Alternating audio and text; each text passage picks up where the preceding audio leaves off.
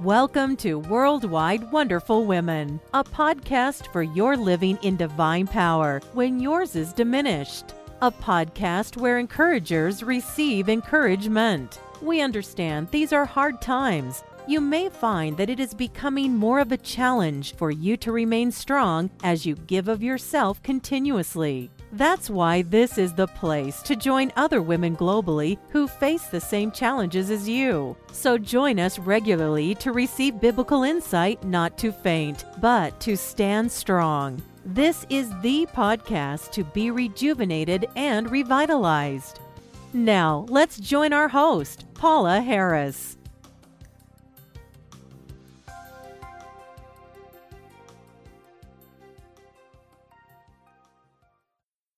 Hi, and welcome to episode number 319 of Worldwide Wonderful Women. And the title of this episode is Seek a Reset, Not a Refresh. Now you might be saying, okay, Paula, what is that all about? Reset versus refresh.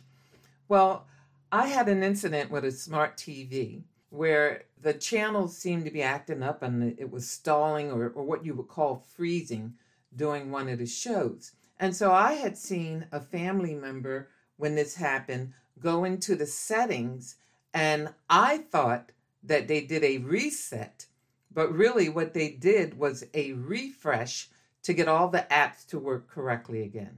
Well, my not knowing, I thought okay, let me go in and try.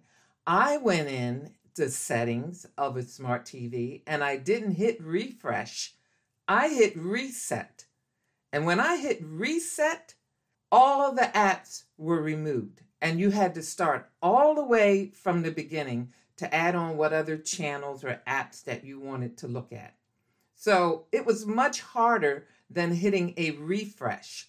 You know, when you think about the word refresh, some of the synonyms are restore, recharge, to freshen, to go back to what was normal. But reset? When you think of reset, and now that I've looked up even some of the synonyms, reset is to rearrange, to change, to correct or make right. It's not to go back to what used to be, but to change altogether. And so when I come to you this month with this topic of seeking a reset and not a refresh, I am talking about how God has wonderful new things in store for us, and how I know many are wishing that things would go back to being normal, what they would call normal, quote, unquote. But can I challenge you this month to let go of what used to be normal and to anticipate and humbly accept change? The beautiful change that God may have for you spiritually, physically, and in every way. And not just for the sake of a change, but change for the better. The changes I know personally that I have experienced during this time of 2020 and going into 2021 has made me a better person in Christ. The wisdom and understanding and discernment that I am experiencing right now, which has only come from our Lord, is fascinating, exciting, humbling, and exhilarating.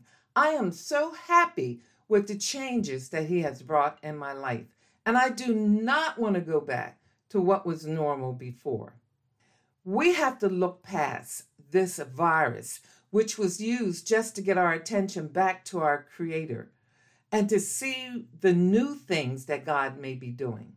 Now, this month, I hope that we will gain more understanding of why such a virus may be taking place in our nation and what our Lord's desire may be for allowing it. In Mark chapter 3:14, it says, "Then He appointed 12, that they might be with Him and that He might send them out to preach and to have power to heal sickness and to cast out demons." Well, what was the first thing that was most important when He appointed the 12? It says in God's word that they might be with Him. So we need to know how to get back and be with our Lord and not allow other things to replace or move him out of the way or try to come up to the same level of importance as he is. And then we'll be able to go out and do ministry and live as we ought. I pray that this month, as I share with you, that we all will have a reset where we correct what is wrong, where we get back to the basics, where we get to the purity of God's word without it being watered down by people's opinions and others trying to modify or make it relevant according to their standards, where God's word is eternal and meets every need or issue that takes place in all eternity, because that's what God says it's able to do. And when any leader or person feels that they have the authority to adjust God's word to fit a situation or to adjust it to their liking or their political view, that we then as listeners will beware. Well, let me share Romans chapter 1, verses 18 to 32, just to set the tone a little bit as we get into this month. I want to use it just as an introduction, just to get our feet a little wet here in regards to having a reset versus just a refresh. And this is what God's word says, beginning at verse 18. And I'm going to read out of the New Living Translation. But God shows his anger from heaven against all sinful, wicked people who suppress the truth by their wickedness. They know the truth about God because he has made it obvious to them. For ever since the world was created, people have seen the earth and sky. Through everything God made, they can clearly see his invisible qualities, his eternal power and divine nature.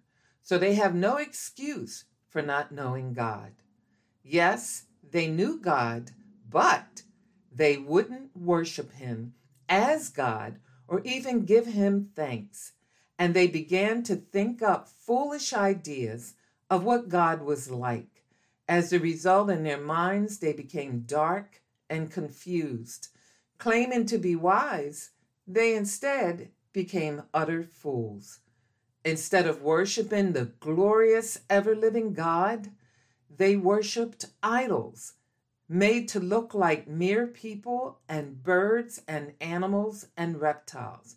Now today, I want to just put this in here. This isn't in the Word of God. We may not try to shape God in the shape of birds or animals or reptiles. We've got our own other things in which we try to shape God to look like, even in political views. All right, now let me pick up in Romans chapter 1, verse 24. So God abandoned them to do whatever shameful things their hearts desired. As a result, they did vile and degrading things with each other's bodies. They traded the truth about God for a lie. So they worshiped and served the things God created instead of the Creator himself, who is worthy of eternal praise. Amen. That is why God abandoned them to their shameful desires. Even the women turned against a natural way to have sex, instead indulged in sex with each other. And the men, instead of having normal sexual relationships with women, burned with lust for each other. Men did shameful things with other men, and as a result of this sin, they suffered within themselves the penalty they deserved. Since they thought it foolish to acknowledge God, he abandoned them to their foolish thinking and let them do things that should never be done. Their lives became full of every kind of wickedness, sin, greed, hate, envy, murder, quarreling, deception, malicious behavior, and gossip. They are backstabbers, haters of God, insolent, proud, and boastful. They invent new ways of sinning, and they disobey their parents. They refuse to understand, break their promises, are heartless, and have no mercy. They know God's justice requires that those who do these things deserve to die. Yet, they do them anyway. Worst yet, they encourage others to do them too. So we're going to get into the whole idea of having a reset versus a refresh this month. And I pray that you'll tune in each week so that I can encourage you in regards to our present times. Well, and until next week, smile. Jesus loves you. Thank you for listening to Worldwide Wonderful Women. We trust you enjoyed the program. Please take a moment to leave us a good rating and review on iTunes to help us continually encourage others around the globe. We also invite you to go to twmforjesus.org. That's TWM like in Mary, FORJESUS.org